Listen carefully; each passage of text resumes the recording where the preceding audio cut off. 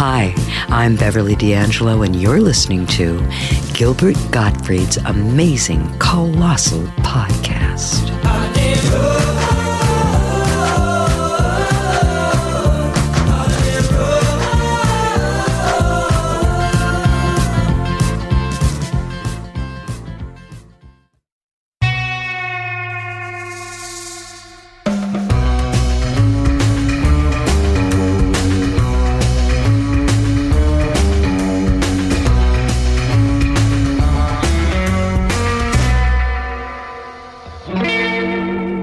Hi, this is Gilbert Gottfried, and this is Gilbert Gottfried's amazing Colossal Podcast with my co-host, Frank Santopadre, and our engineer, Frank Verderosa.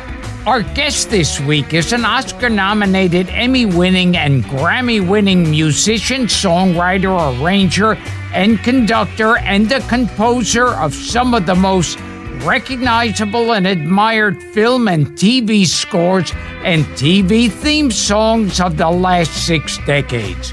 He's created scores and individual songs for over 100 films, including Barbarella, Goodbye Columbus, Victory at Entebbe, Foul Play, 9 to 5, Oh God Book 2, and National Lampoon's European Vacation, just to name a few.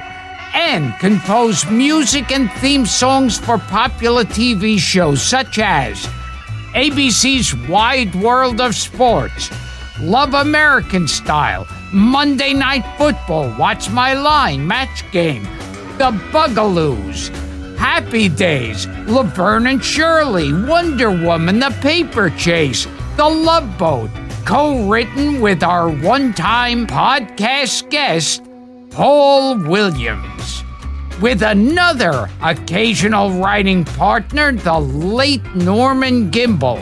He penned the hit song, I Got a Name, Killing Me Softly with his song, a #1 hit in 1974, and a personal favorite of yours truly, Ready to Take a Chance Again. His songs have been performed by a who's who of popular music, including Roberta Flack, Jim Croce, Johnny Cash, Lena Horne, Johnny Mathis, Barry Manilow, Olivia Newton-John and the Boston Pops, and even Fred Astaire.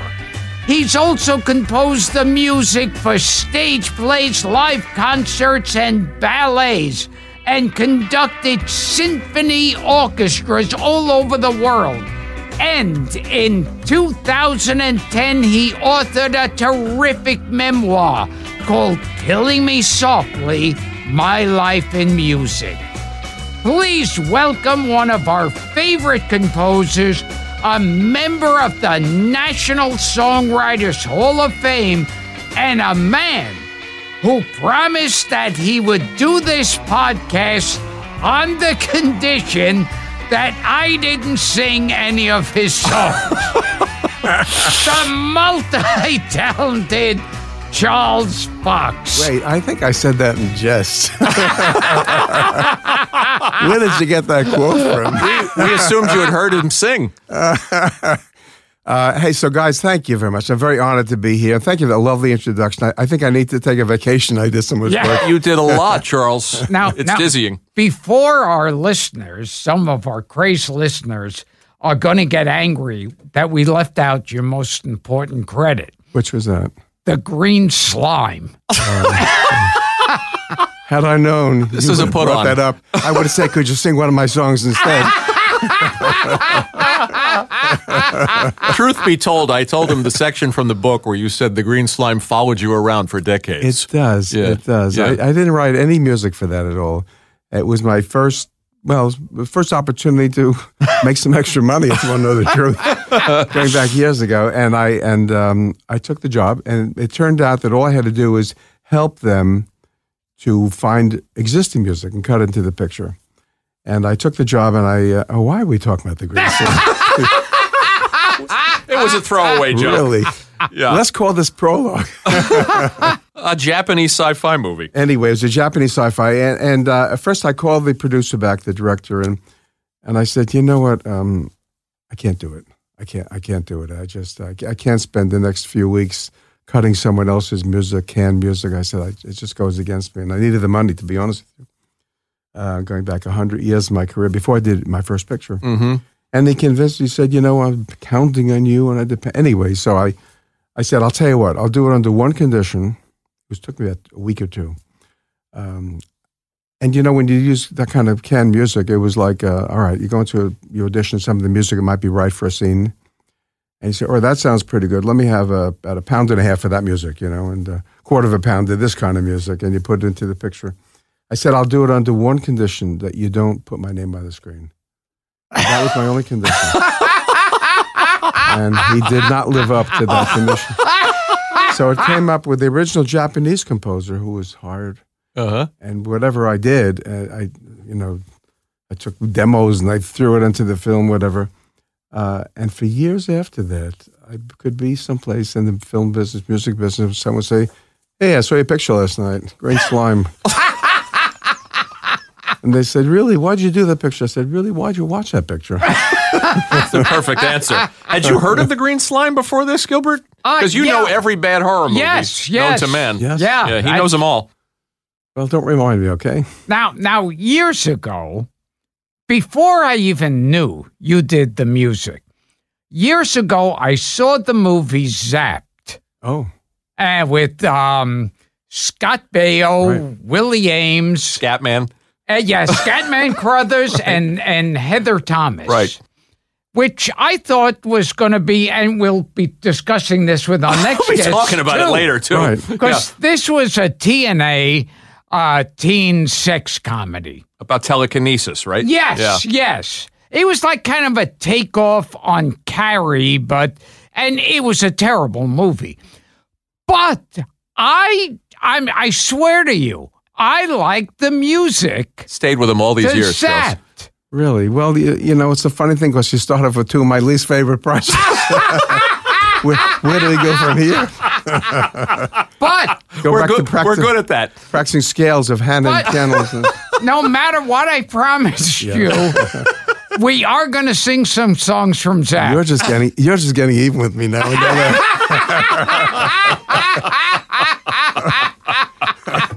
Oh, and I'll tell you about Zapped. So I wrote a bunch of songs, and 2 of them became classics in the Philippines. Wow. Only in the Philippines. You're big in Manila. Tell me which one. I'll sing it right now. Gotta Believe in Magic? Okay. I'll... All right, I'm ready. Be careful, Charles. Be careful. You want to sing it? Yeah. Take me to your heart. Show me where to start. Let me play the part of your first love. All the stars are bright.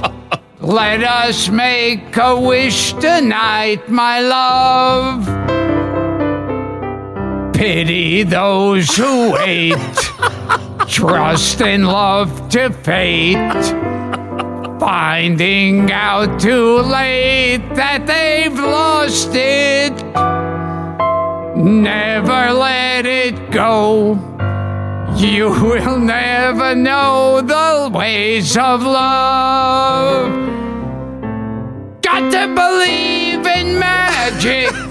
Show me how two people find each other in a world that's full of strangers.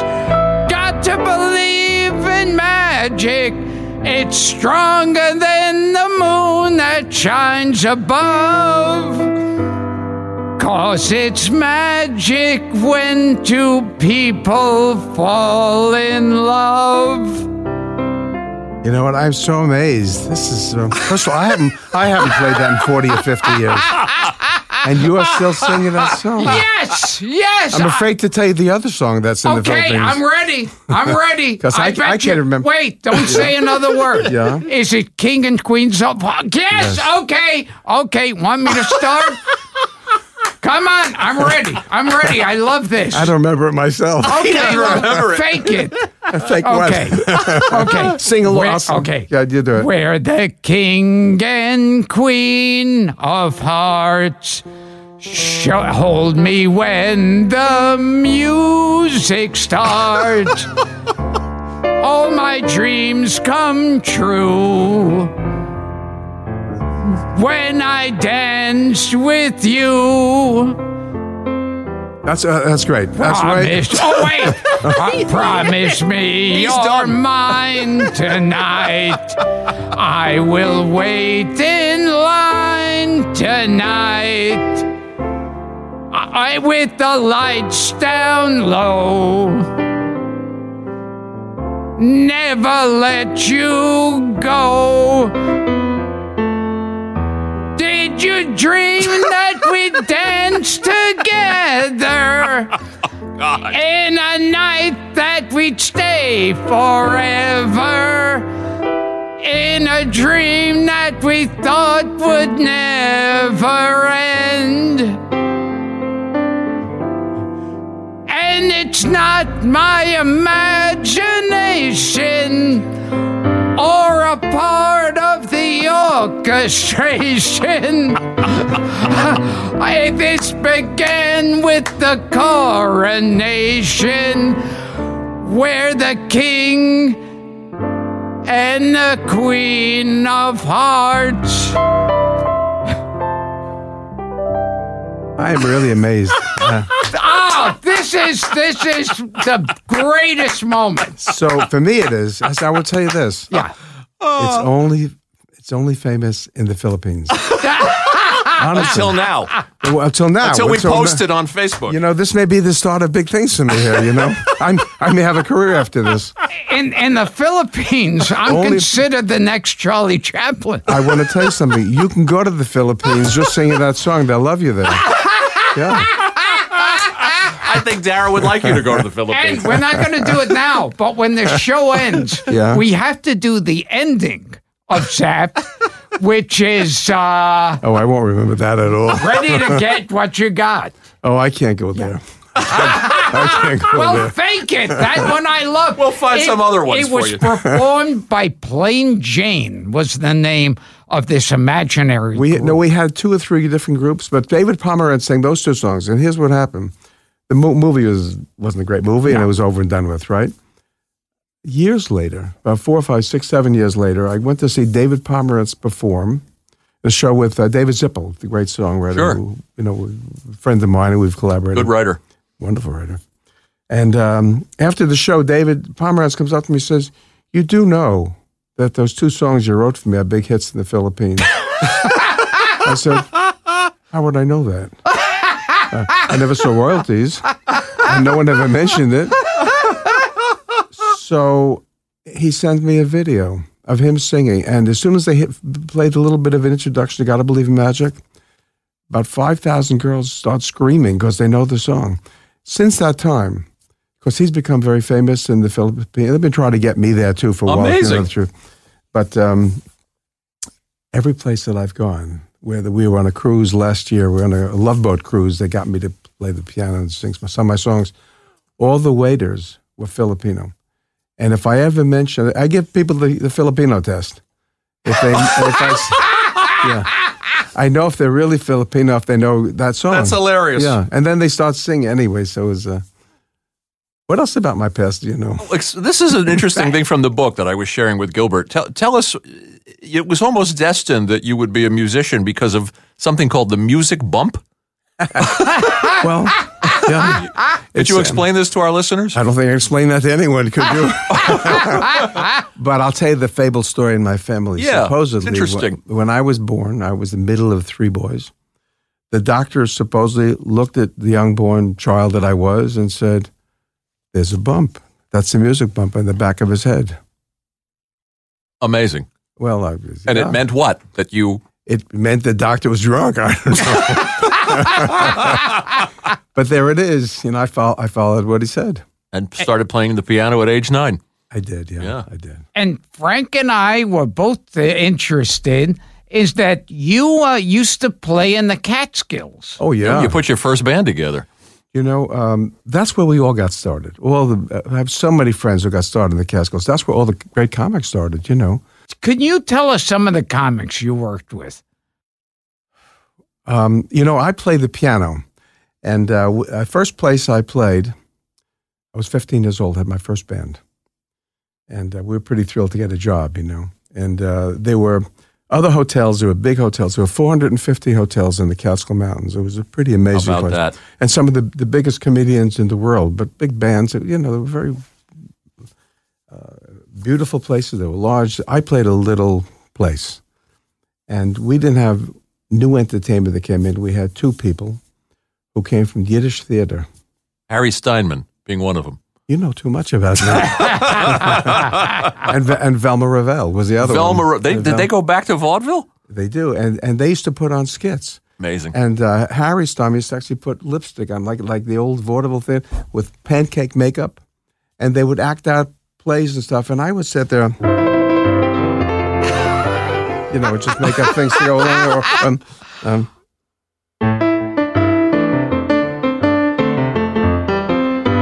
A happy Jewish moment, You guys are 15. You probably didn't know what hit you. Well, maybe it's the start of my motion picture career. Anyway, that's where it started for me. I'll tell you who I did work with was Shelley Berman. Yes. Shelley did a show for me. We did in Florida for 6 weeks, and he was a friend. And what a funny guy. He was great. Yeah, he was a nice man. And, we wanted to have him on this show. But he had taken a turn for the worse by the time we started. Yeah. He would have been great, too. But, it's very romantic in the book because you're talking about not only the Catskills, you romanticize it.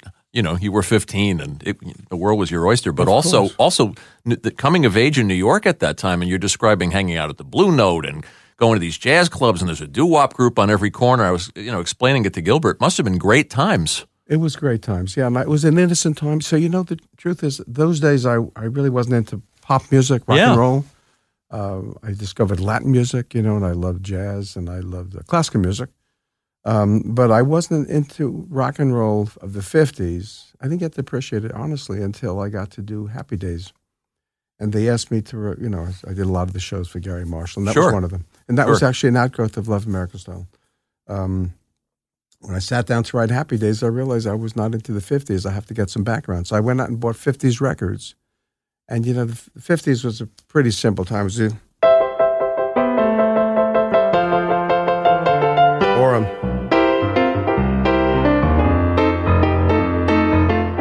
Elvis Presley. It was either the blues of 1-6-2-5 chord progression. And so the really Happy Days was a 1-6-2-5 chord. Meant to sound like a 50s song that would somehow come back and be a hit, which it turned out big hit. Became big. Thing about Happy Days, too, is as you mentioned, they started with Rock Around the Clock. Yes. So it was at what point did Miller and Milkus, those guys came to you and said we need an original song for this? Well, first of all, it was in Love American Style. They used to have 3 episodes a week. Oh yeah, people forget that it came from Love and the Happy Days. Love and the Happy Days. Yeah, it was always Love American something. Style. And so that was one of the episodes. And ABC decided that they would make a pilot. They thought it'd be a good idea, and they decided to shelve it eventually because they thought that the world wasn't ready to revisit the 50s. Yeah, we had Henry here, told us that. Yeah.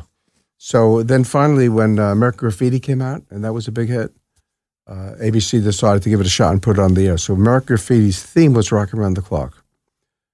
Norman Gimbel and I wrote Happy Days song right away for the pilot. But they thought, well, let's hold it for the end title. And for the main title, just wanted to create that 50s sound that everyone knows. They used Rock Around the Clock.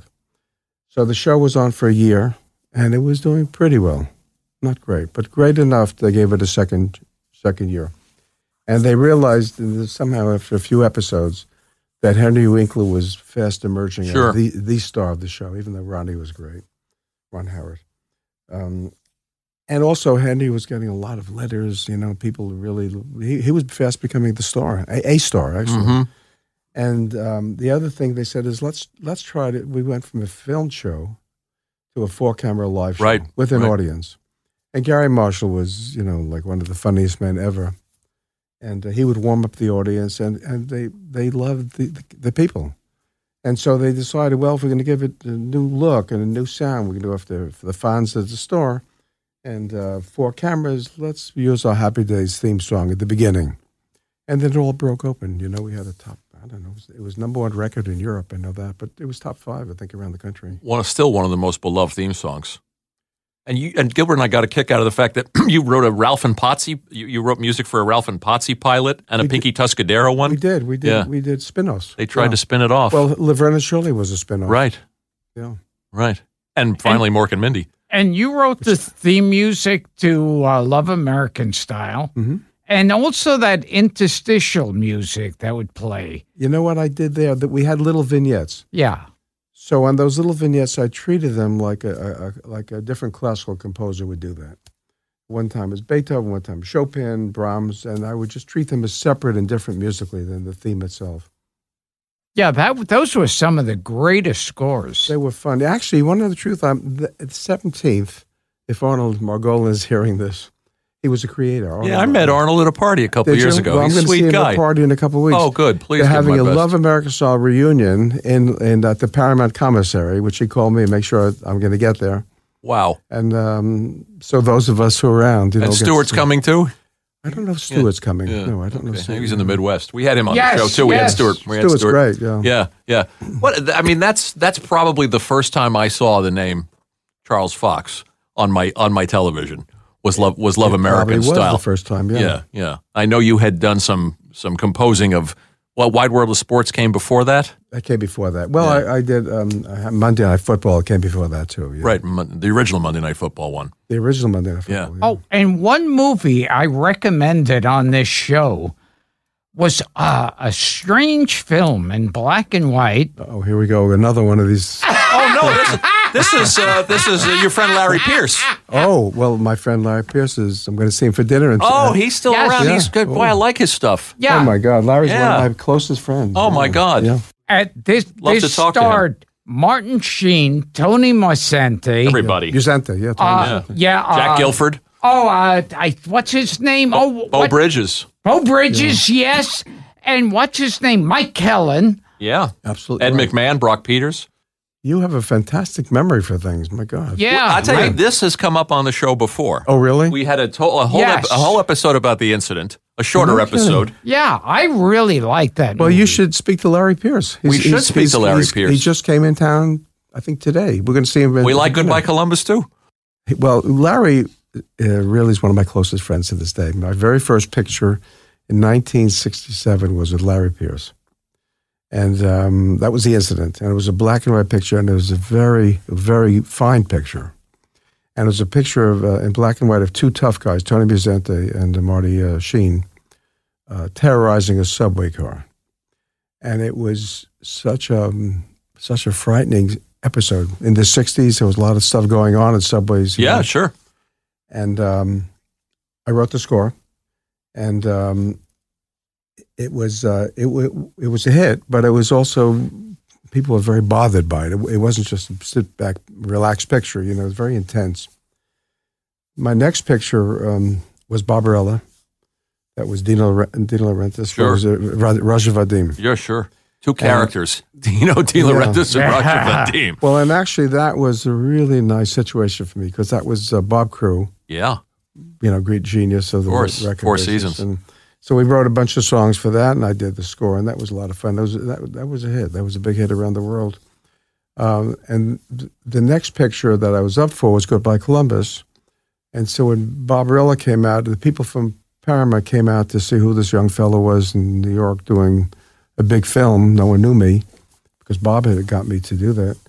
So that led to Goodbye Columbus, which was Larry. So I've done a lot of pictures with Larry. But I'll tell you what, in Barbarella, so many memorable things. When we were finished with the film, I had to go to France to teach Jane Fonda how to sing the theme of the song. And that was, as a young composer, and she and Raja Vadim lived in a farmhouse. And I spent a couple of days out there with him in the farmhouse in France, and teaching her how to sing the song. And he had a red Ferrari, And He lived a good life. Yeah, he lived Roger a good life. Vadim. And that was the inspiration for me many years later to get a red Ferrari. For Really? The truth. Yeah. I always remember that. Were you going to cut a record with her, Jane Fonda? There was some talk of that. Well, to we were supposed to do an album. Yeah. Our Bob Crew and I were supposed to go to Saint-Tropez, spend the summer, and do an album for Jane Fonda. Amazing. And she decided that she didn't want to sing, you know. Yeah.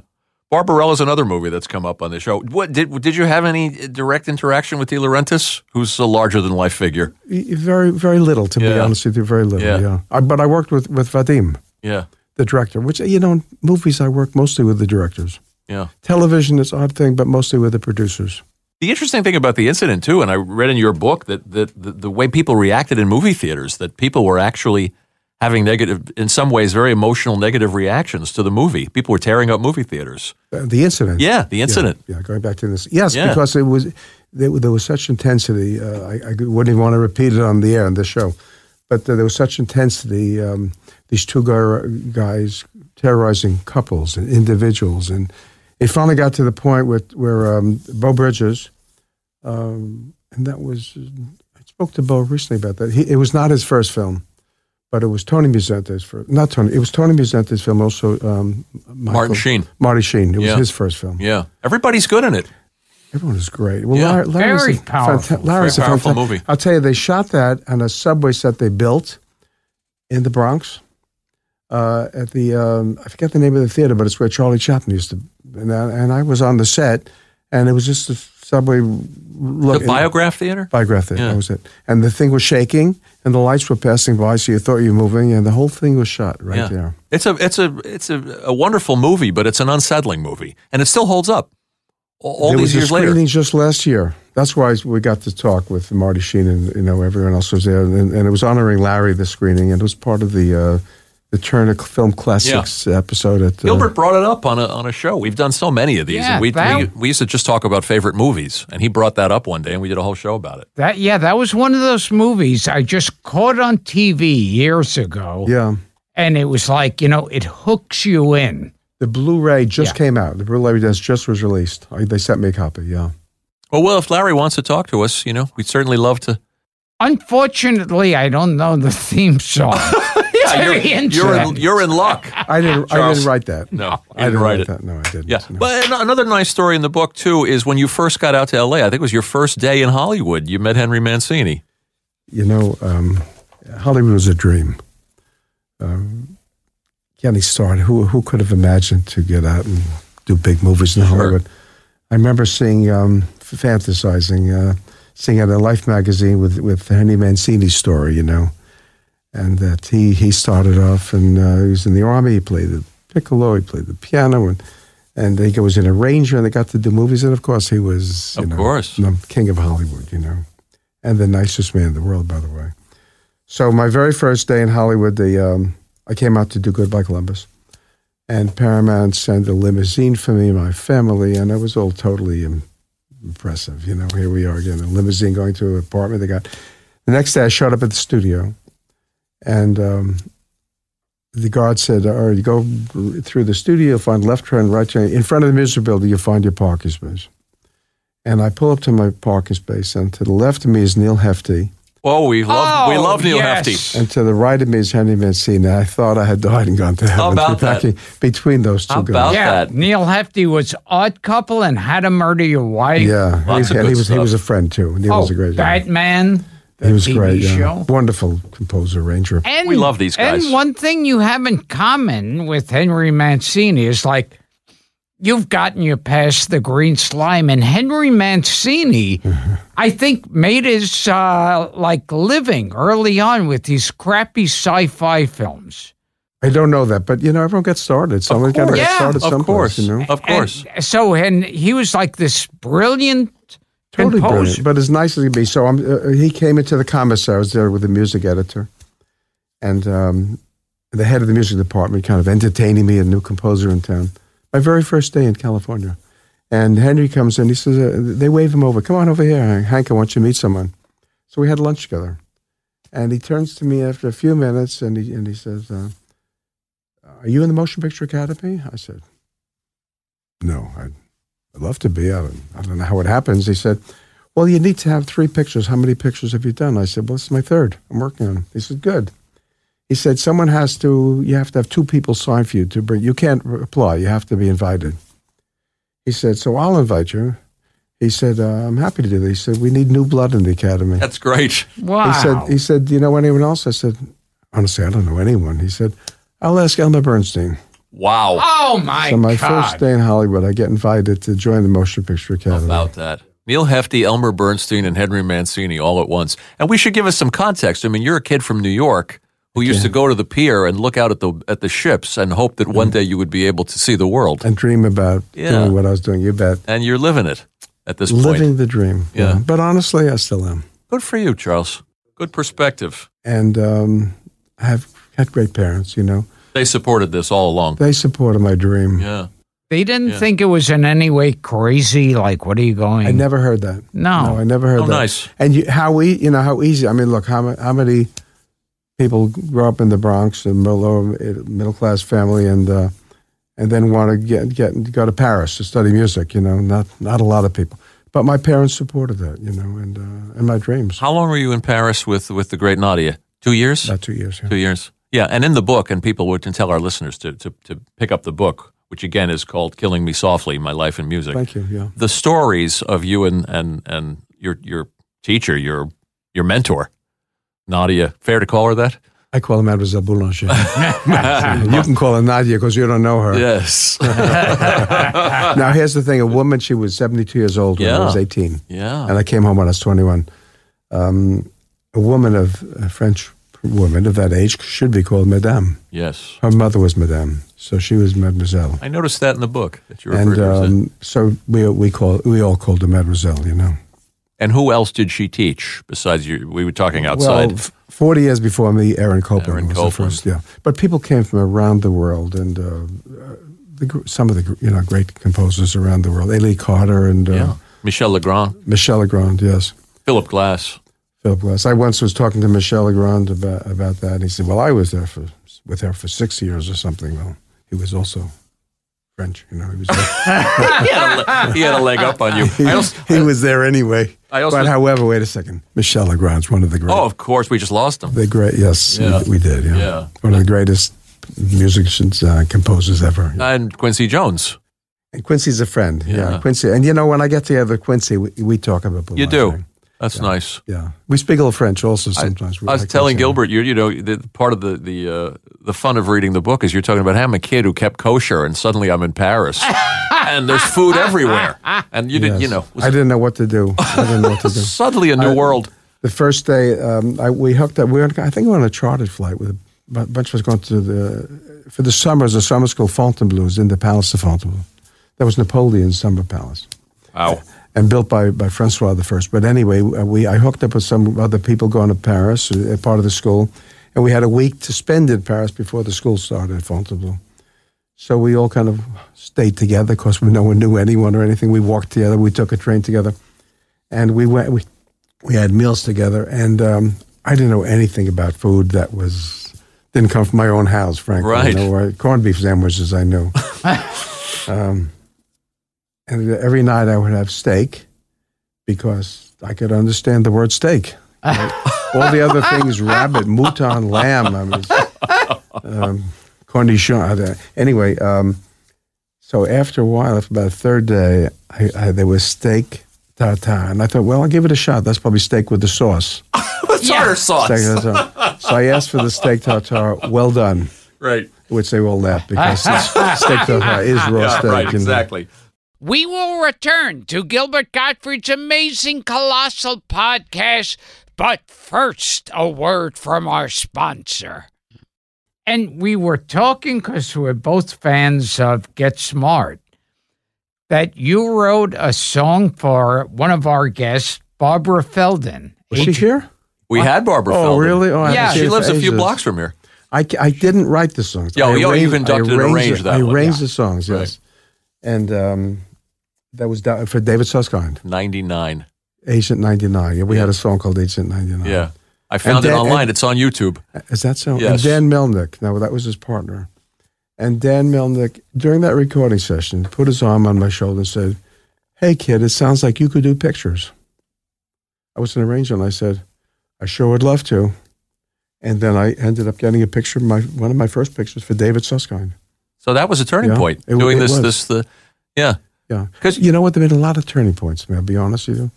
People have asked me that question. There's a lot. I got started. I guess I got a lot of starts. And one of my starts was working for Skitch Henderson at Tonight Show. Yeah, tell us about that, because there's also a famous Tonight Show episode that falls into that story. Oh, I was there. Yeah, yes. There's one of them. When you see like some of the greatest funny moments for Johnny Carson or television, it's an iconic moment. It's with Ed Ames throwing the tomahawk, and I was with Ed Ames that day. Incredible. And he sang "Try to Remember" and one other song. And I did the arrangements. So in the afternoon, the show tapes in the afternoon, and we did the show. I did rehearse the band. And then he played an Indian on Daniel Boone. He was no more an Indian than you or me. But that was, he played the role. So forgot his character. So they wheel out this big backboard of a wooden thing with a kind of a carving or cutout of an outline of a sheriff, of a cowboy. And they handed Ed the tomahawk. He never threw a tomahawk. He said, here, throw it. He said, I don't know how to throw. So he just naturally pointed the point of it towards the screen, the backdrop, and threw it. And 10 times in a row, it kept bouncing off. And one of the stagehands came to him and said, here, turn it the other way so that the point is facing you. He threw it once. It stuck in. And they marked the spot. And so he sang his 1 or 2 songs, and then they handed him the tomahawk. He threw it, and he had no idea that he was going to circumcise this cowboy. Right.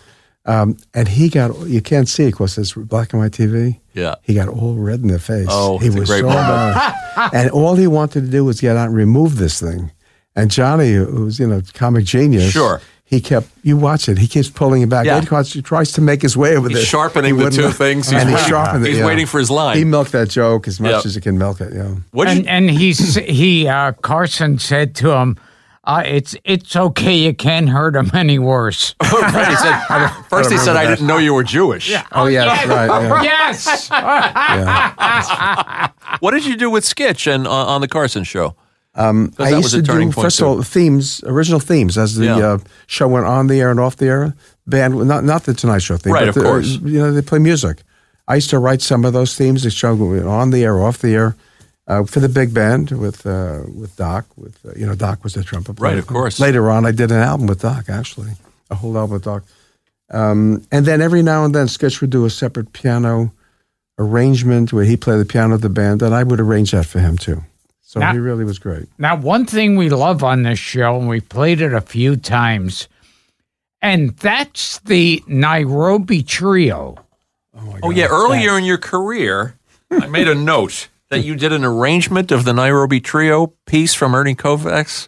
As a young arranger, if you're dreaming about being an arranger, all you want to do is write something and hear it. So you can put the notes on paper, but until the trumpets play it back and the saxophones, you have no idea how it's going to sound. The guy who was the head of the jazz band when I was a freshman, maybe a sophomore in high school, we had a fantastic jazz band. His name was Joel Greenwald, actually. And one day, he was a trumpet player that I knew professionally because he had worked the same place you mentioned, the Catskill Mountains. He had been in that same hotel 2 years before. And he said to me, well, if you want to write something for the big band, we'll play it. And so...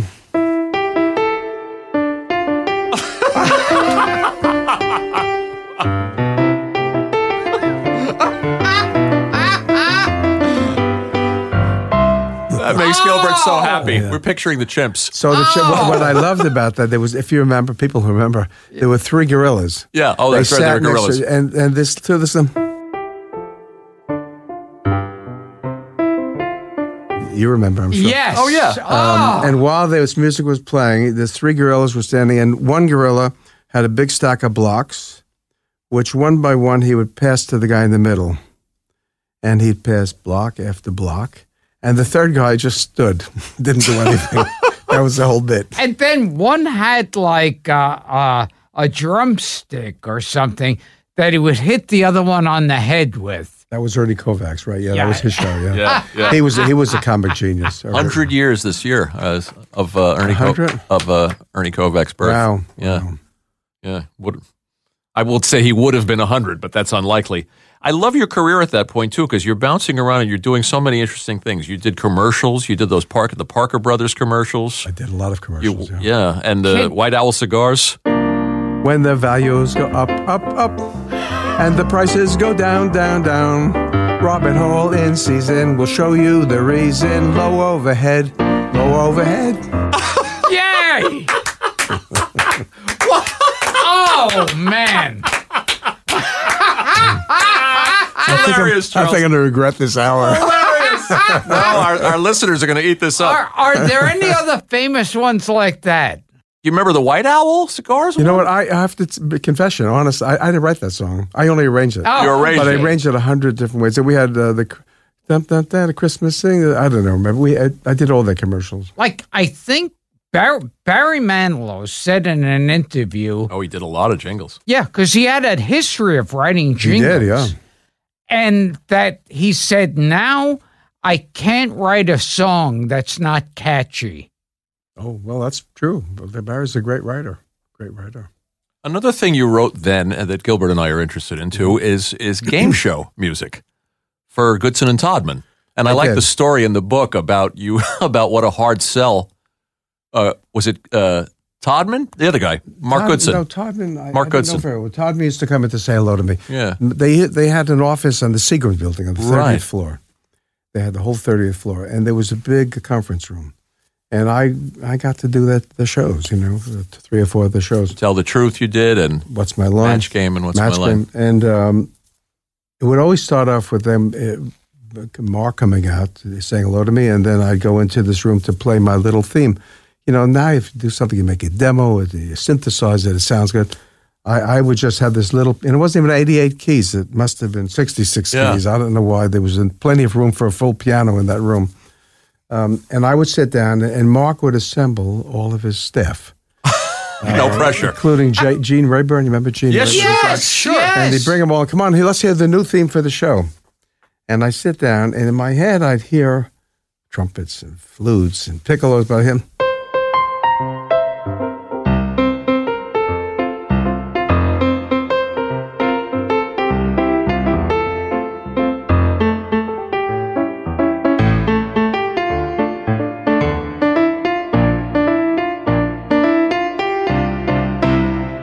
And I would play that through, and Mark would go around. He'd just stand by the piano and lean over this piano, this little upright piano. And his left hand, he had a big cigar, and he'd smoke.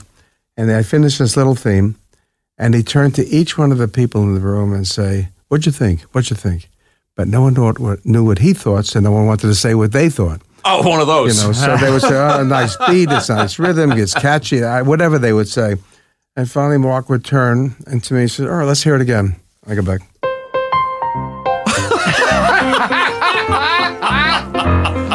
And some along the way, while I was playing, I would see his foot tapping. And when I see his foot tapping, I knew I had him. You had him. And then I had him, He was a hard sell. Yeah. I think Dick DeBartolo was probably in that room because Oh, he my was God. a writer on Match Game, and he used to punch a clock Now- in that Seabrams building. And how did Foul Play come about? Well, I did a lot of work for Tom Miller and Eddie Milkus. I did most of their television shows, Happy Days of Vernon and Shirley. And they were good friends and wonderful guys. And Foul Play was their second movie. The first one I didn't do. It was Henry Mancini actually did that one. But Colin Higgins was the writer. Sure. Harold and Maude. Harold and Maude. Yeah. Right. He didn't direct that first one, Silver Streak. Right, it was Arthur Hiller. Arthur Hiller, right. Yeah. And it was a terrific movie. Yeah. Henry, of course, always did a great job. The next picture, he wrote a trilogy. The second was Foul Play, which is a big hit. And the third one With never was Billy made. Barty. Yeah, Billy Barty's in Barty. Foul Play. You The bet. third one was the one that never was made. It's called Man Who Lost Tuesday. Never made it. Oh, And Colin died not too many Yeah. years after that. Yeah. I worked with him again with 9 to 5. and he made Best Little Whorehouse in Texas too. Yes, and Yeah. actually, I wrote a song for him for for Burt Reynolds, which didn't get used, by the way. But That's in the book. it's in the book. Yeah, Dolly upstaged you. Yeah, well, it's okay. Dolly's a great songwriter. Yeah, And yep. she was in the movie. She felt that was a spot. And no complaints, But so when Colin did his first directing, he asked me to do it, the movie, and then I did the remaining pictures with him. And now I got to put you on the spot yet again because that's my job. Charles, you're a sport. Do I have a choice? I want to sing the great song you wrote, Which one is that? Ready to Take a Chance Again. You do? Yes, I do. With you playing, oh my God. He's like he went to heaven.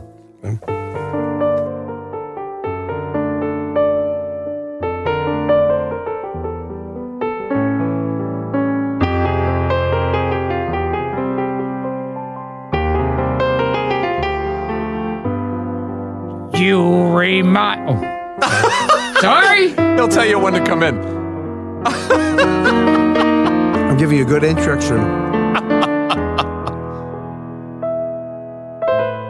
You remind me I live in a shell, safe from the past. I'm doing okay, but not very well. Me too. Not doing very well. No. No jolts, no surprises.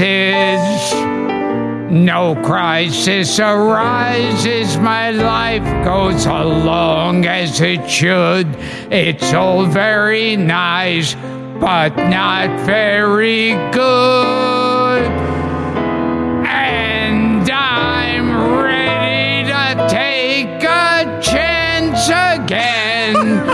Ready to put my love on the line with you. You're living with nothing to show for it. You get what you get when you go for it. And I'm ready to take a chance again. Ready to take a chance again with you.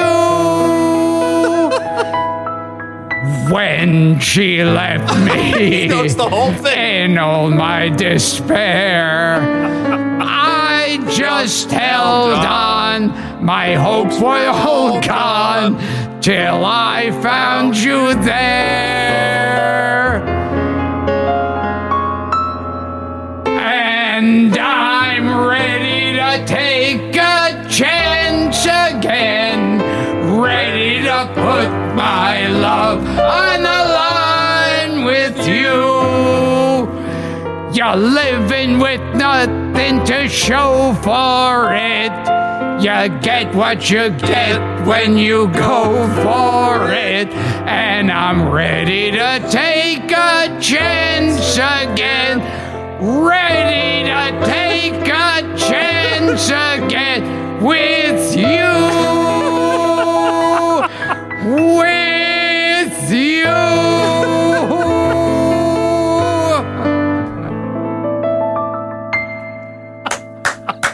Barry Mann will eat your heart out, right? You know, we used to sing it on the show a cappella, and I said to Dara, now we'll never get Charles Fox. And now I'm going to say, now we'll never get Barry.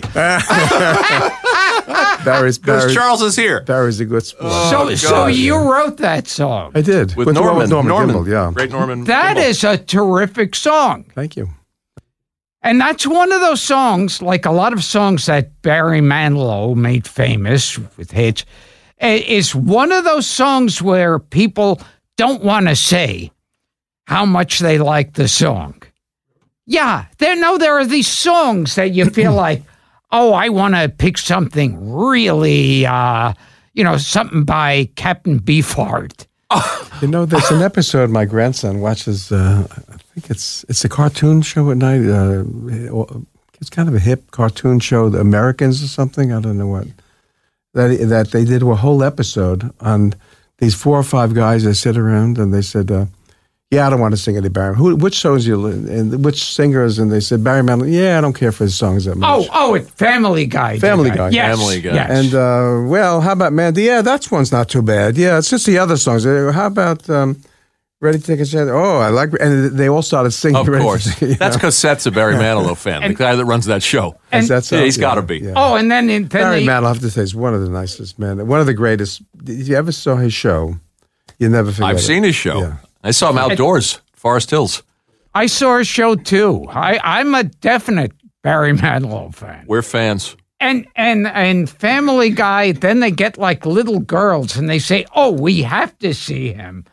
And then Barry Manilow's there singing to Quagmire. Yeah.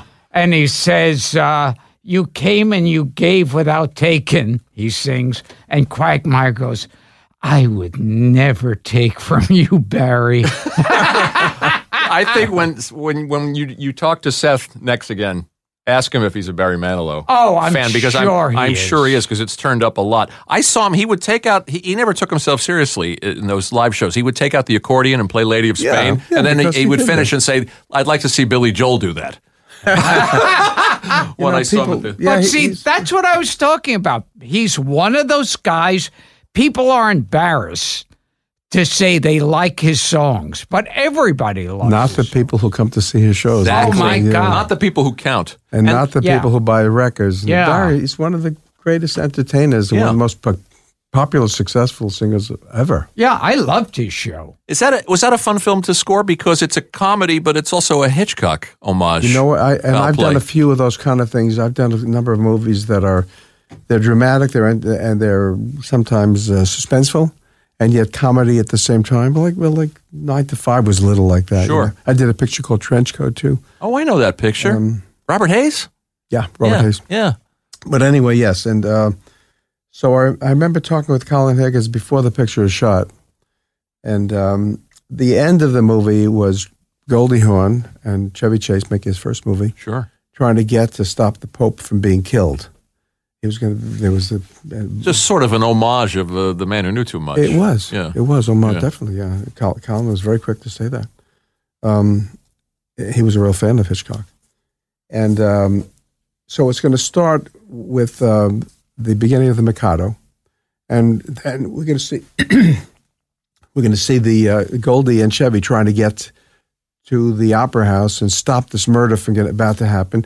But they kept getting stopped by traffic and a singing cowboy star and all kinds of fun stuff, you know, and two Japanese people in a taxi singing Chop Chop something. What was it was a famous television show, I don't remember. Kojak Chop Chop. They You remember kept, that? right. Anyways, and we kept, so I do a piece of music, and then we cut to the opera house. And every time we have to have the opera house more in progress. So we listed 5 or 6 or 7 pieces that the opera would have to sing. And I went to New York and I recorded the New York City Opera Company doing those numbers. And then, and then when the picture was finished, I wrote the music that led into each operatic moment, so that in the end, the design was, at the end of this long 10-minute scene, it would play like one piece of music, mine, and then Arthur Sullivan, then mine, then Sullivan, you know? So that was pretty challenging. Yeah, I can imagine. It's a good film.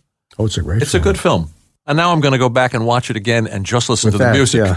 Yeah. I did have a lot of fun. Yeah. Absolutely. He was another one of our former guests. Who's that? Chevy Chase. We had Chevy. Oh, Chevy. In fact, he sang "Ready to Take a Chance Again" to Chevy. Yeah. So I work with him on the European Vacation. Sure. Was that Amy Heckerling? Amy. I think it was. We had Amy here too. Yes.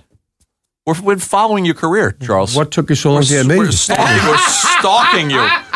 Since you're talking about, this is a fun story too, since you're talking about how you were pitching in the room to Mark Goodson, the story of you pitching the Love Boat theme to Aaron Spelling. Yeah, that was unique. Yeah. That was unique. I've told that story many times. It's fun. I mean, along the way, when I played new songs for people, sometimes they had some way to hear it in the room, a cassette machine. Sometimes they had nothing. I had sometimes 4 or 5 producers going into my little car, listening to something in my car, and I played themes over the phone for people. You know? That's interesting too. But But that particular one, Love Boat, there was a movie called Love Boat. There was a 2-hour movie, and I did a few of them. And then they decided to make it as a series, and I said, it would be great, Aaron, if we got a song. He said, who would you guys? I said, Paul Williams. We just worked together. He's fantastic. So he said, great. So we wrote a song, and I made a demo, a proper demo, with singers and band, and I brought it into Aaron's office for him to hear the demo.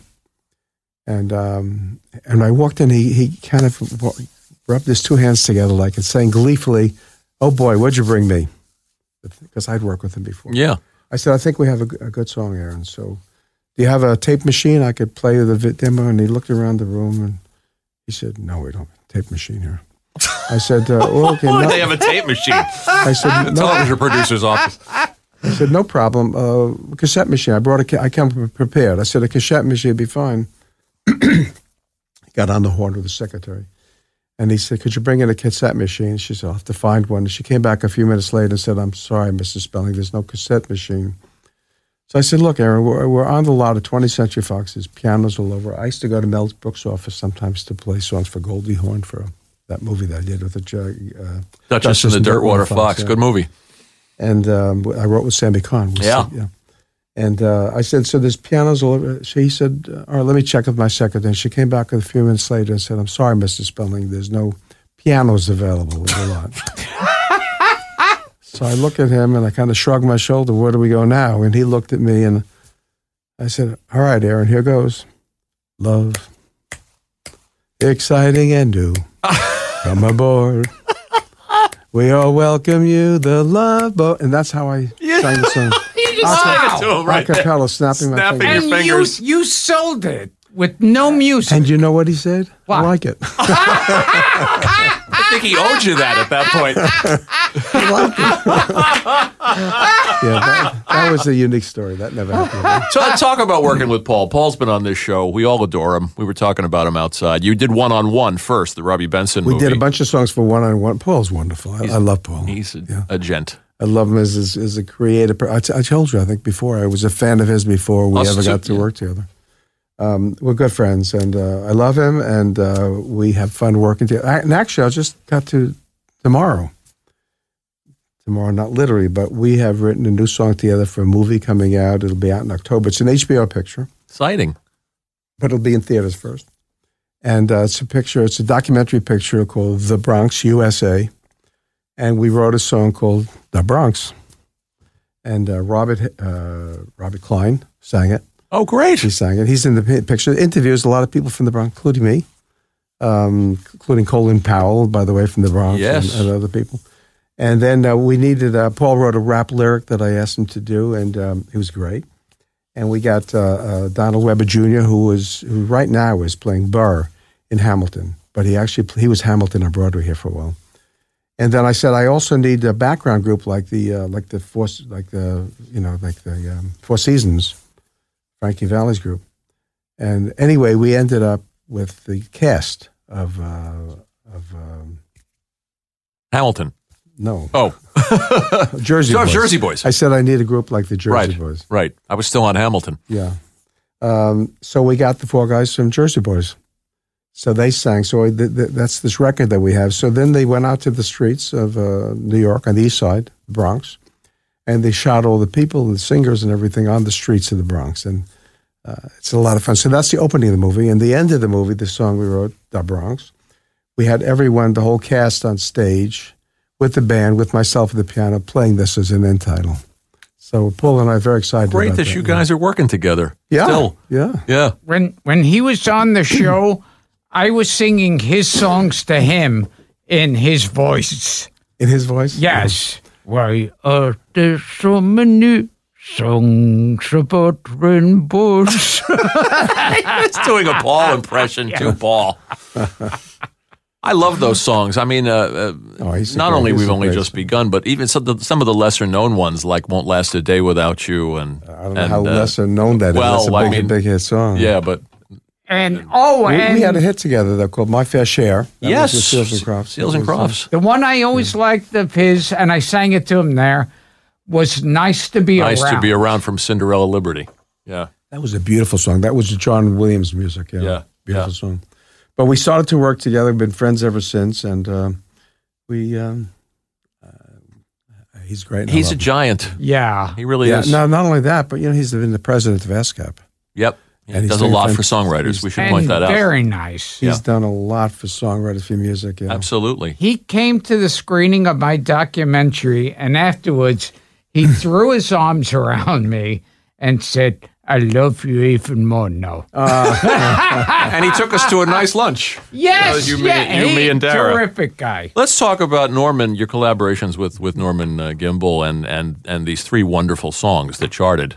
The Croce song, I Got a Name, and also Killing Me Softly, which we have to talk about. Jim Croce's song, we did a picture called The Last American Hero with Jeff Bridges. Yeah, I know the picture. And we wrote the song, and we were kind of late in getting the song going with the film, and so over the phone we called Jim Croce, which is kind of unusual. You usually send a demo. We called him, and he heard the song over the phone and said he would sing it.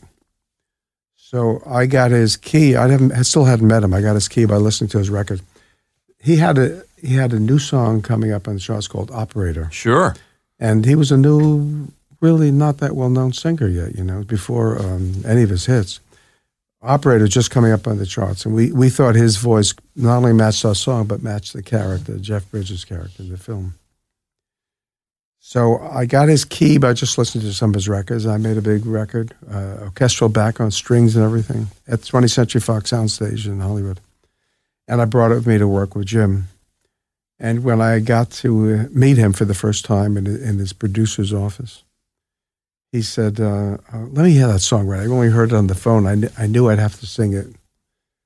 So I played the song and I sang it for him. And he was touched, and he said he knew he'd have to do the song because he knew it reminded him of his father, who died before fulfilling his own dreams. And then he said, "Can I play a song for you?" I said, "Sure." So he played a new song he had just written called "I Have to Say I Love You" in a song. Love that one. So I always look back on that relationship. 2 songwriters, yeah, it's nice. Songs for each other. Many years later, I'll tell you another story. Many years later, Lena Horne was doing her Broadway show, Lena Horne Broadway. And Alan Bergman one day said to me, a great songwriter and a friend, he said, if you want to hear a great version of that song, I Got a Name, he says, go to New York and see Lena. Well, I couldn't do that, but then she came out to California. I saw her there. And she came out and she started singing her, Stormy Weather, her sure. signature number. And she sang about a minute of that, and then she went right into I Got a Name. And she did her own interpretation, her own style, and it was fantastic. And she started talking about her father in the song and about how he just got it all revved up, and the audience reacted to her by cheering her. They got up and cheering in the middle of the second, myself included. So I didn't know Lena Horne then, so I didn't go backstage. I didn't plan to do that. But the next day I sent her a bouquet of flowers. And I said, from a grateful composer. Oh, nice. And she sent me back a letter, which I can pretty well quote because I have it framed. It's in the book. It's in the book, yeah. Actually, I think it's in the book. And it basically says to the composer of my favorite song, thank you for writing my favorite song. You don't know how much meaning it has for me because every time I sing it, I think of my father. Isn't that something? So that's the interest. And actually... people connected to it that way. It's interesting, yes. And a lot of people did, yeah. Connected through and I've seen him many times since. Croce was a big talent and, of course, left us he was, early. He died way, way, way too young. He was such a... I love those songs. Rapid Roy, the Star... We talk about how people don't write story songs anymore. He wrote story songs. He wrote a lot of story songs. Rapid Roy, that stock car boy. Of course, You Don't Mess Around with Jim. Bad, Bad Leroy Brown. Yeah. And the love songs that he wrote. Tommy in a Bottle doesn't get any more beautiful. Great. I have to say I love you in a song is beautiful. And Frank and I were talking about how Roberta Flack came to sing that. She was flying from Los Angeles to New York. And, in those days, 1972, 73, people didn't carry Walkman, didn't have their own music CDs and MP3s that we have now. So we had this record that was programmed on American Airlines. And Roberta was with that song, and she was flying from Los Angeles. She had just done a concert with Quincy Jones. She was flying home, and she heard that song, and she's a real musician, Roberta. She took a pencil and paper and started to write notes and and the lyrics. And she got to New York. She said she listened to it for a few times. She called Quincy Jones and said, "Quincy, how do I meet Charles Fox?" So Quincy called me. No, she called me, actually. And I was, Quincy gave him numbers of mine, where to reach me. And one day I was walking through the Paramount Music Library, and someone handed me a telephone and said, "Here, this is for you." And I can still remember it in my ear because Roberta Flack said, "I didn't." She had just won the Grammy Award for Best Record, Best Song. Oh, first time ever I saw your face. And she said, "Hi, this is Roberta Flack, and we haven't met, but I'm going to sing your songs." And I had to take this phone away from me and look at the phone. Am I really hearing this right? You know? Anyway, so we met in Quincy Jones' office when she came out to California, and that was the start of it. Yeah, and it's fun. Beautiful They used the song in "About a Boy," and it was funny the way they used it. Gets back to what we were talking about before. Like the whole thing is, no, he can't sing that. It'll be embarrassing. Yeah. They'll beat him up. They'll laugh at him. And then when he's singing it, it looks like, oh, this is pathetic. And then when Hugh Grant joins him and does the backup, you go, wow, this is really nice. You know, it was a fun performance of that. We've had probably about 2,000 people record this song. How about that? Yeah. I was reading an interview with the director of that movie, and he said he chose the song because they needed a song that was so nakedly vulnerable or so emotionally open that kids could make fun of him for singing it. But it also had to be a song that when you really listened to it was cool. It had to. So speaking about that, Quentin Tarantino made a movie that he used. I got a name in a couple of years ago. I can't think of the name. It was a cowboy picture, and was it Django Unchained? Django Unchained, and he does a whole moment, like a 2-minute, where Django meets the other guy. I forget the situation, and the two go riding off together to be partners. And he scored the whole scene with Jim Croce singing that song. And I didn't know it. No one called me to tell me that. They don't call you. I was going to ask you. They don't call you to get the permission, the blessing. Well, they do with some songs. "Kill Me Softly," yes, yeah. Yes. So I saw Quentin Tarantino at the Oscars that year. And I went over to say hello and to introduce myself because I never met him. And I thanked him for doing it. I said, "I love the way you used my song." He said, "Oh, that's your song." He said, "You know, I found that song listening on YouTube with you singing." Oh, that's right. That clip's online. So I said, "Well, you made a smart move by getting Jim Croce and not me." You know? But here's the nice thing. I said, "You know what? I was going to send you a note to tell you how much I liked you using my song in that picture." He said, "If you send me the note still, I'll keep it." How about that? That's something, so I wrote him a little letter, yeah. How about that? Quentin Tarantino. Yeah. We will return to Gilbert Gottfried's Amazing Colossal Podcast after this.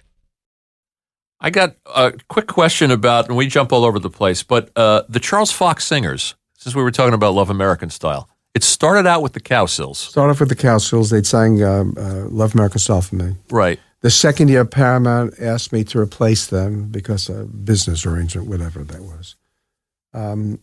Those days, there was the Henry Mancini Singers. Right, so you decided there were the... So someone said, well, it wasn't ever decided. Someone said, what should we call the group? You can call them tomorrow. I don't know. Right. So I said, we need a name. He said, well, you had the Cowsills. Well, give it a name. Give it your name. So I said, okay, Charles Fox Singers. But the truth is, there was no Charles Fox. Right. Were they the Ron Hicklin Singers? Well, Ron Hicklin was in his group of guys. They did most of my shows. I did a little digging.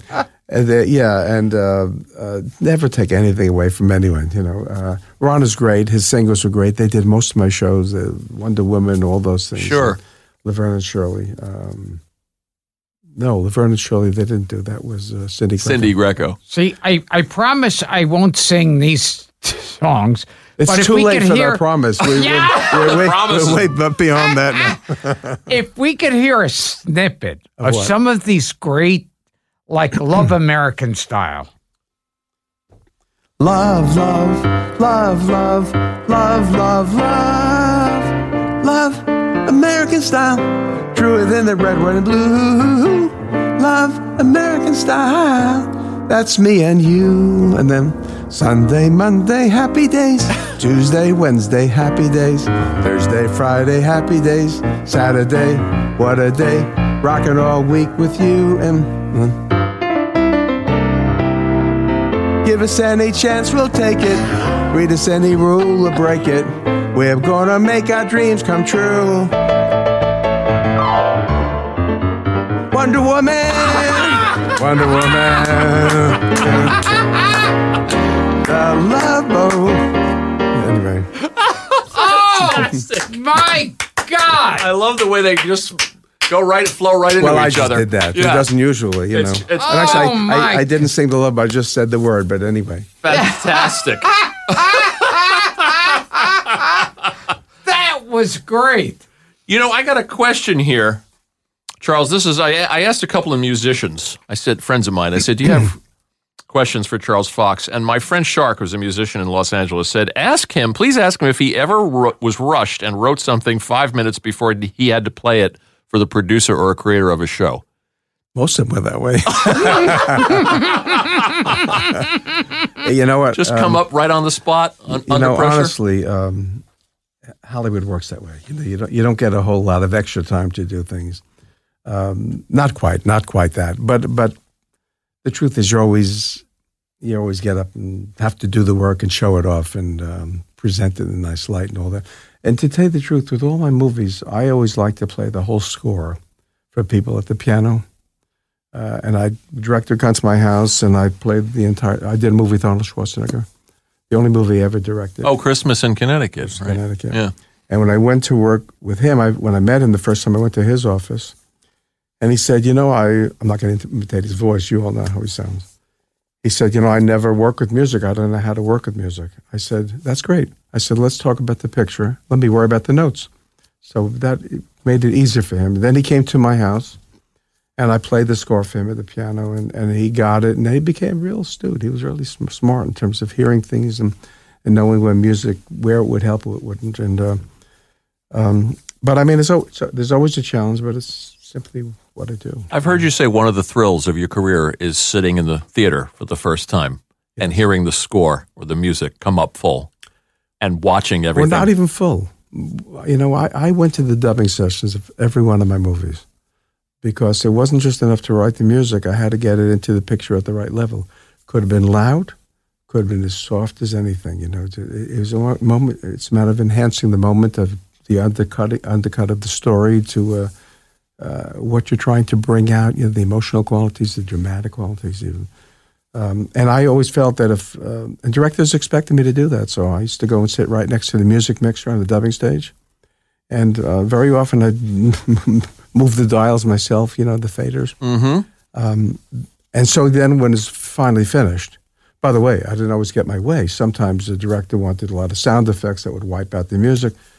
But I mean, it's a collaborative business, and the director has the final say. It's just that simple. So you work with the director. Of course. And when I sit in the theater, I hear everything just to the right level, whether it had to be full screened or this part, a little oboe behind a delicate moment. Yes, it's very satisfying for me. And I'm going to ask you, who are your favorite? We talked about Neil Hefti, Henry Mancini. You were friends with the great Jerry Goldsmith. Who were your favorite composer? Well, Jerry was certainly one of my favorites, a fantastic composer and a good friend of mine. And we love those scores. Omen. Jerry was Planet of the Apes. So I will tell you that when Jerry was sick near the end, when he was still functioning, but he was ill, and he had 2 concerts. I conducted for him from time to time, mm-hmm. not on his recording sessions, but in concerts. He asked me to do a concert for him. One time I was busy finishing one of my ballets, my Zorro ballet, and he called me and he said he had 2 concerts coming up in one in England and one in Japan. He loved working at the London Symphony, LSO. And he said he didn't think he could do both that and Japanese concerts. Would I do the Japanese concert for him? So I couldn't say no to Jerry, so I said, of course I would. So in the daytime, I was writing my music, orchestrating my music at that point. In the evening, I was studying his scores. So when I stand in front of a 100-piece orchestra, how about that? I know what the music is. So we actually did the first time ever episode, suite of The Omen. I had a 100-voice chorus. Wow! I had, and it was the first time it was ever put together, and I conducted it in Japan with the Kanagawa Philharmonic, in Tokyo and in Yokohama. So he would certainly be on the short list of I your think favorite film composers. Personally, I think he's one of the greatest composers ever. And I always say about Jerry, he's a great film composer, but more than great, he was a great American composer who devoted his life to film.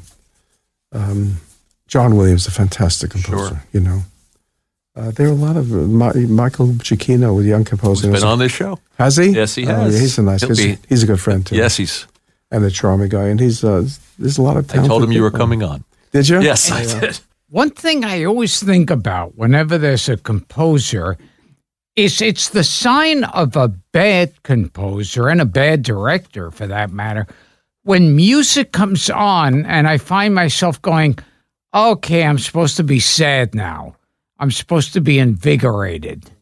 Do you find yourself going, okay, I got to work against certain, you find... Sometimes you do. Sometimes you play against what's on the scene. Sure, there can be a happy scene between two people talking, but really what she's thinking about is something else.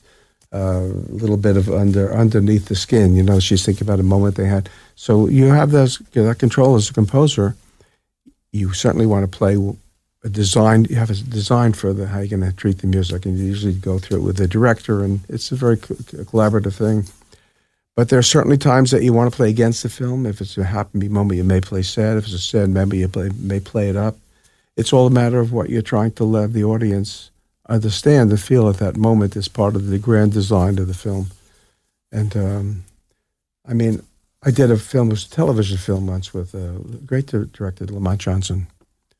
And it was about a woman who had 200 names, 200 alter egos. And she had suffered horribly as a child and didn't know that it was called 200 Voices or something like that. 1,000 Voices, something. It's a true story. And the director said to me, now, you know, I want to be very simple because this woman has these noises in her head. And so just not much music and very sparse, very simple. And I went ahead and I wrote the most busy score I've ever written my whole life. And he came over to my house, and I think I did most of it in the synthesizer in my studio. And he came to my house, and I said, Lamont, I wrote some of the busiest music I ever wrote. I said, but what I played what is in her head. So I wasn't playing what the audience reaction was. I played what this woman was hearing in her head. Interesting. And he loved it. So you have to take a chance of and course. Do what you think is right, you know. I also found it interesting that you don't like TV theme songs that explain the show.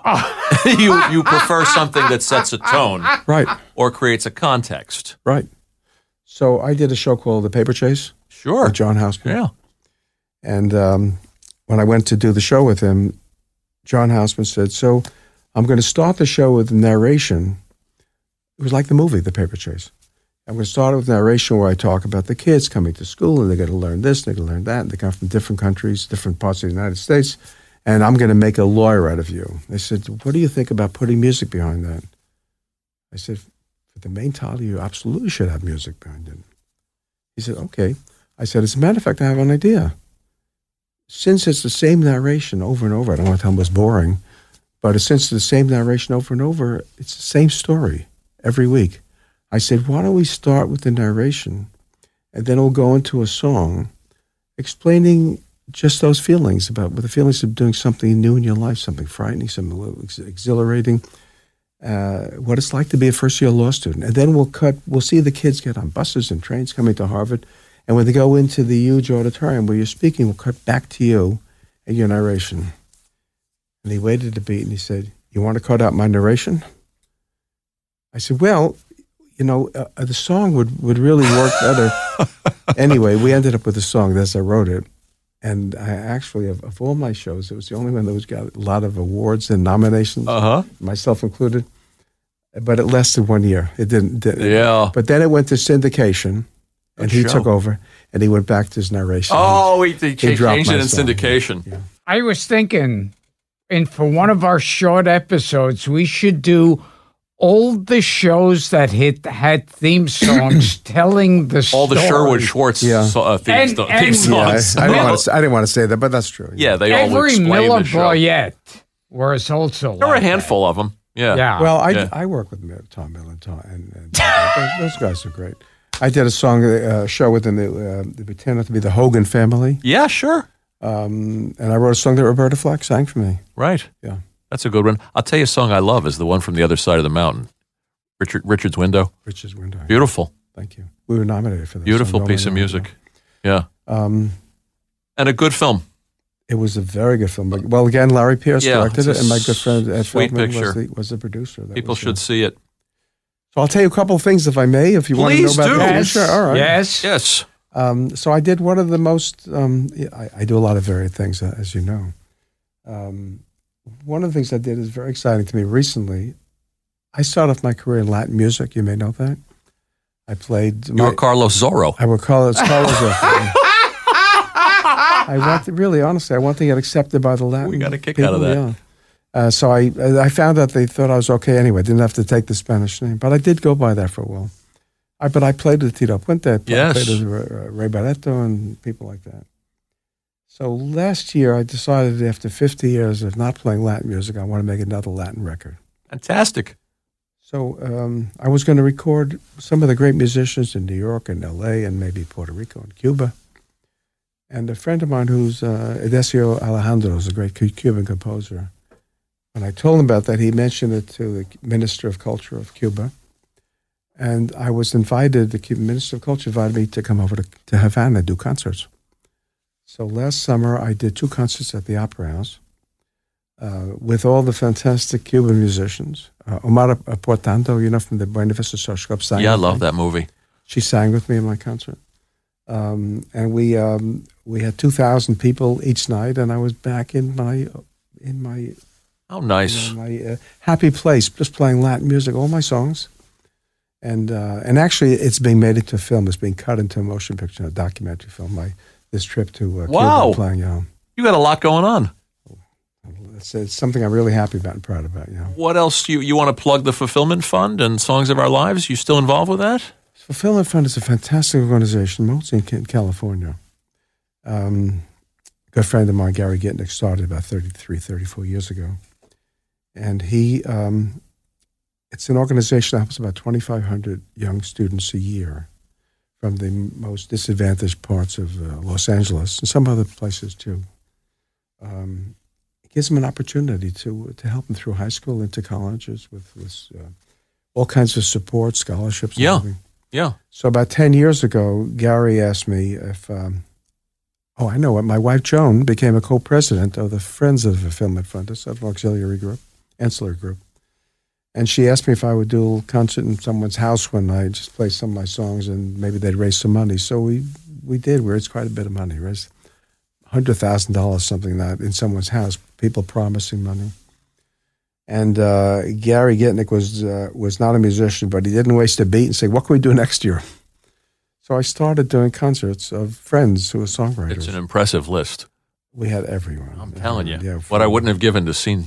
I'll tell you see the some very of those first year. concerts. I'll tell you here's where we had the very first year. First of all, Barry Mann and Cynthia Weil. Oh. We had Lieber Stoller, Oh, Great. man. Melissa Manchester, Bill Withers, Steve Terrell singing, Sedaka did it, didn't he? Hal David singing, Yeah. and Alan Bergman. This is all only the first concert. Amazing. So we've done 10 years worth of it. I had Backrack and all these people. I saw the list today. Staggering. Yeah, we did. We and of course we raised a lot of money for this group. So Charles Fox is give us the website too so people can go there and look at your stuff. Well, it's Charles Fox Music. CharlesFoxMusic.com. You've got this HBO thing happening. You won't see yet, but a show that I've just completed. We're working on now with Norman Steinberg, your friend. We love Norman. Yeah, I do too. We did it. We did a musical based on an 18th century place called School for Scandal, and we're just now taking meetings. We've completed it, and with Arthur Hamilton, who's my collaborator, who wrote "Cry Me a River," and we're here to begin getting to theaters. We hope to move it to Broadway. That's great. Yeah. You're busy. I'm busy. Yeah. And I just want to thank 2 people too, Krista Rose, who helped with the research, and our friend Jared O'Connell, who set up this wonderful keyboard. Well, thank you. It was fun to play, and I see all your notes. It's very impressive. And, This is your whole career in about 12 cards. Charles, believe me, I'll never forget you singing my songs. That was that touches me. And you're not off the hook yet. Oh, not yet? Oh. Because this is the end of the show. Yeah. Why don't we let Charles do one by himself? Oh. Okay. Song? Yeah. Yes. Yeah. Surprise us.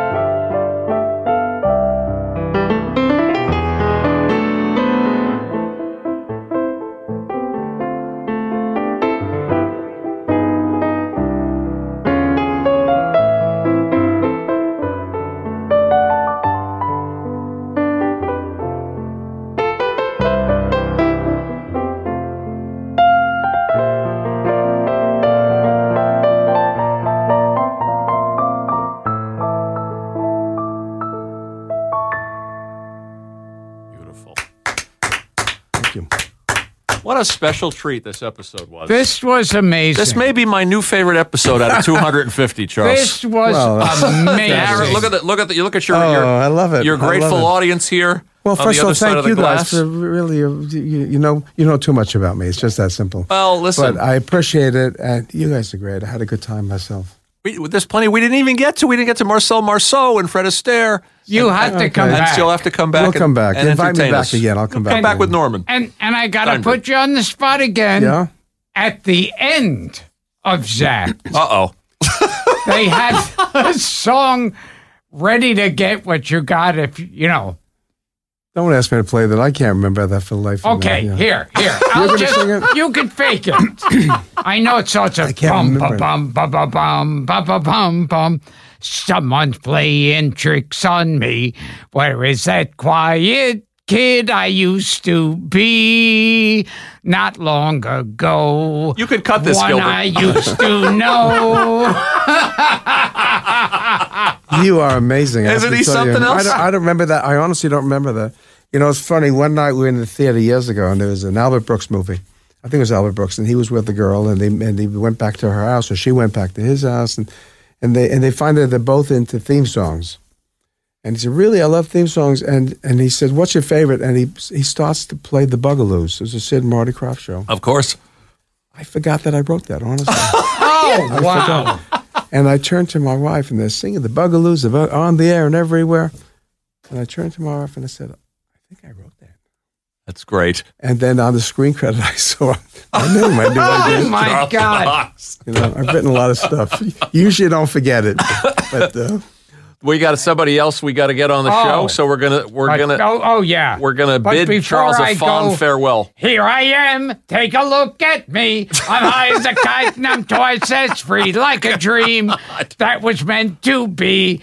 This time I'm fine and I'm ready to get what you got if you're ready or not. Ready to get what you got if you're ready or not. You're gonna come back. You're gonna memorize that song. I'm gonna have to go back and learn that song and again. You're gonna Yeah. learn that song. I'm gonna have to learn it. Oh, Charles. play But thanks for reviving it anyway. Gilbert, you got to go straight to the Philippines with that. Yes, Yeah. yes. Guys, Well, I had a lot of fun. Really, Thank you, Thanks for Charles. This inviting is me. a real treat for us. This has been terrific. And okay, this has been Gilbert Gottfried's amazing colossal podcast with my co-host Frank Santopadre and a guy who composed pretty much everything. Pretty much. Charlie Fox. Thank you, guys. Thank a great you, pleasure. Charles. Yeah. Thanks for Thank you. inviting me back again. I had a great time. we will. Absolutely. We will. You bet. And I carry it with me like my daddy did. but I'm living the dream that he kept here. Moving me down the highway, rolling me down the highway, moving ahead so life won't pass me by.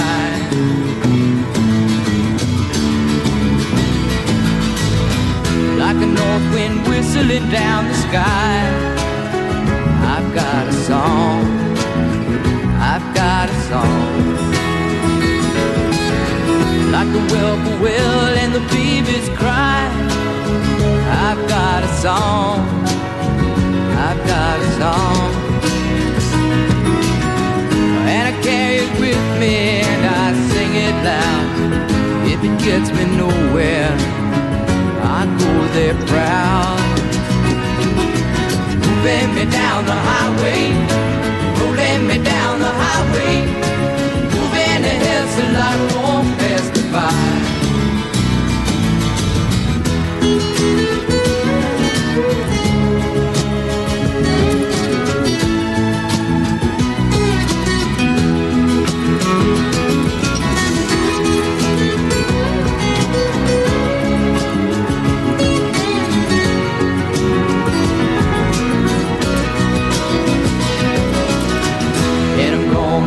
They're free. Like a fool I am and I'll always be. I've got a dream, I've got a dream. They can change their minds but they can't change me.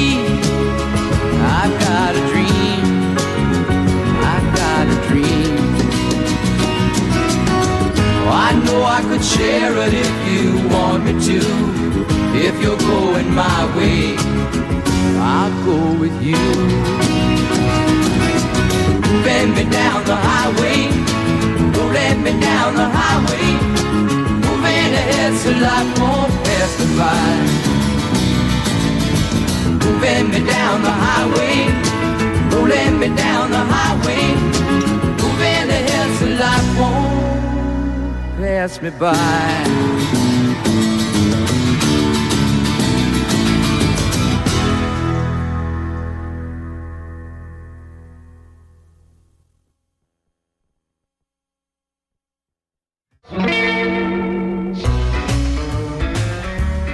Gilbert Gottfried's Amazing Colossal Podcast is produced by Dara Gottfried and Frank Santopadre, with audio production by Frank Verderosa. Web and social media is handled by Mike McPadden, Greg Pear, and John Bradley Seals. Special audio contributions by John Beach. Special thanks to John Fodiatis, John Murray, and Paul Rayburn.